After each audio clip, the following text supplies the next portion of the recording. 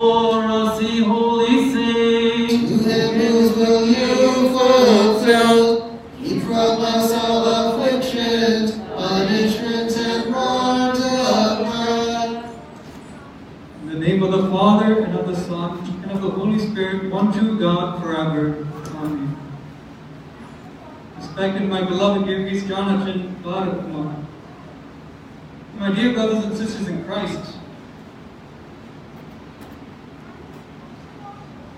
in the gospel portion today, we read of an amazing event, an amazing act of faith by the Canaanite woman. And more specifically, an amazing example for each and every single one of us. Because this Canaanite woman is a true example of what it means to pray to God. She exemplifies our own struggles in prayer. And when I say this, I mean true prayer. Because true prayer is something that we struggle with. Our very spiritual life is a struggle, a contest, as St. Paul says. And with regards to our spiritual life, in regards to when we pray in our times of need, very often do we fall short of that struggle? Do we feel overwhelmed by that struggle? Specifically, when we are praying and our prayers are not answered, how often do we feel despondent or disheartened that God had not answered our prayer? I wish to tell you this right now, that God does not answer every single one of our prayers that we pray to Him in the manner that we ask, in the manner that we intend. You see, as a small side note, when we pray in our time of need, we do so while looking for a specific solution. We do so looking for a response at a specific time. And so, as we struggle in prayer, it becomes so hard for us to accept God's response and to accept God's time.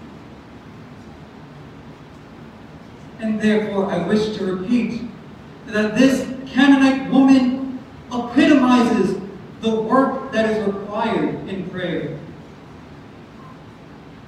Because in this event, she goes to the Lord with faith and perseverance. And beyond that, she never loses hope that the Lord will help her daughter. No matter what was said, no matter how the Lord acted, she persevered. She accepts true humility in her prayer and allows God to work according to His will. At any moment in reading that portion, she had the right to have become disheartened by either what the disciples said or by how Christ acted to her. She goes to the Lord, and the first thing that happens is Christ ignores her, or seemingly ignores her. The next thing, the disciple says, "Lord, if you will, send this woman away." And then after that, what happens? The Lord calls her a dog. "You are not part of my flock. Why should I answer your request?" And in each of these events, this Canaanite woman had the right to say, "You're right. He's not going to answer my prayers. Let me look elsewhere." But no. As I said, she is a true example of what it means to pray, because at each and every moment, her faith did not waver. In each and every moment, she persevered and continued to implore the Lord, "Help my daughter." My dear brothers and sisters, our prayer life requires the same virtues that this Canaanite woman had. When we pray, we must have the same faith, the same strong faith that the Canaanite woman had, the same perseverance and the same humility that she had.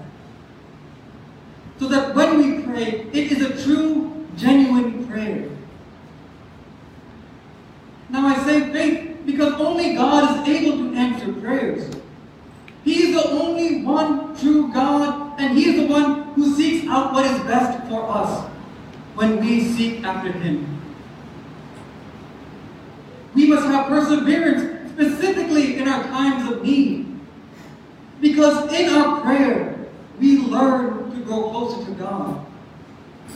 As a matter of fact, it seems very often when we are in our time of need, we become like saints, praying day in and day out, Lord, help me, Lord, forgive me, on our knees supplicating to the Lord. And yet, for some reason, once the prayer is answered, we walk away. We no longer have that fervent prayer. And also, with regards to our perseverance, this is something that even I struggle with day in and day out. There have yet to be a prayer in which I've been able to complete this. And that is to focus on God. It seems like such an easy thing to do. Of course, I'm praying to God. How hard can that be? How hard can it be to focus on Him? But I realized, even in my own prayer life, when I'm praying, very often, I think about what my schoolwork is going to be. What am I going to eat? What so-and-so said to me? And very quickly, I'm distracted from God and brought back to this world.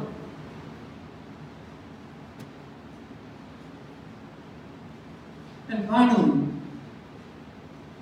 we must have humility, because we won't always get what we desire from our prayers. As an example, I see many parents here. I must ask each and every single one of you this. For breakfast, lunch, and dinner, if your child came up to you and said, "Can I have a cookie instead of having a meal?" will you give the child a cookie or a piece of cake instead of giving them actual food? Of course not. Why not? The child came up to you, supplicated before you, saying, "Mom, Dad, I want cake.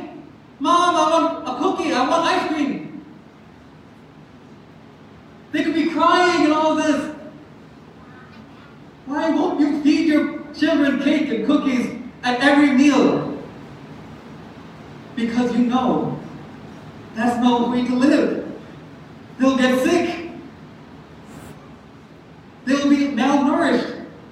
And you'll get in trouble. But that's beside the point. As a good parent, you know what your child needs in order to live and to continue to live a good, healthy lifestyle. So how much more is the God that we call Father going to provide for us? When we come to Him and say, "I want X, Y, and Z," it's just like a child going up to the parent saying, "Give me something that I don't need, that may be unhealthy for me."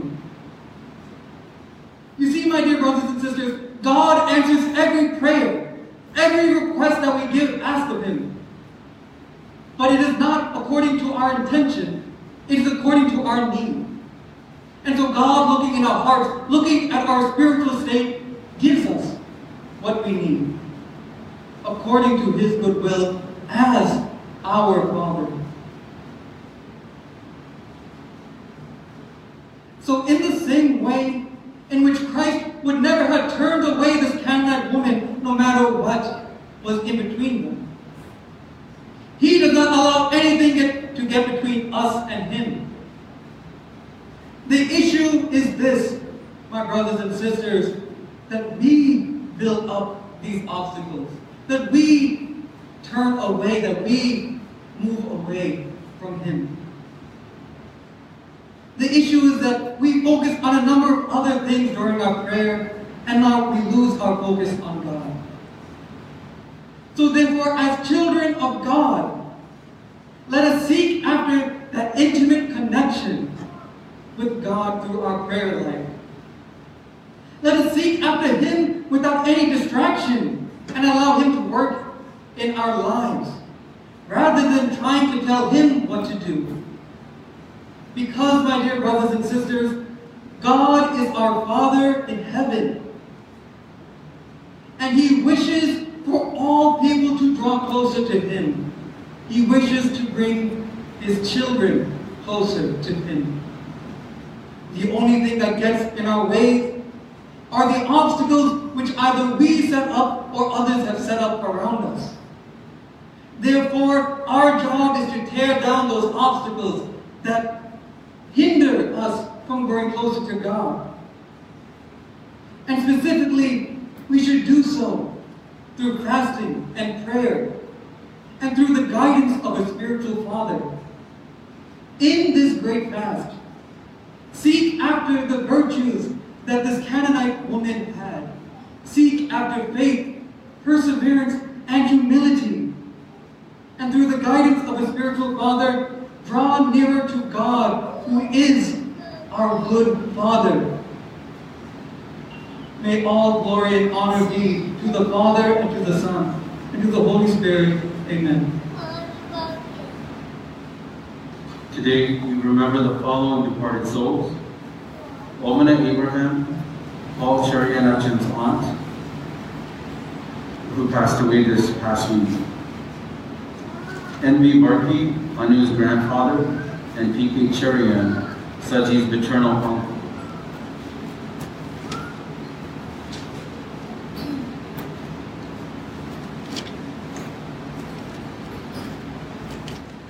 As a father shows mercy to his children, hallelujah, so the Lord shows mercy to those who fear Him. As for man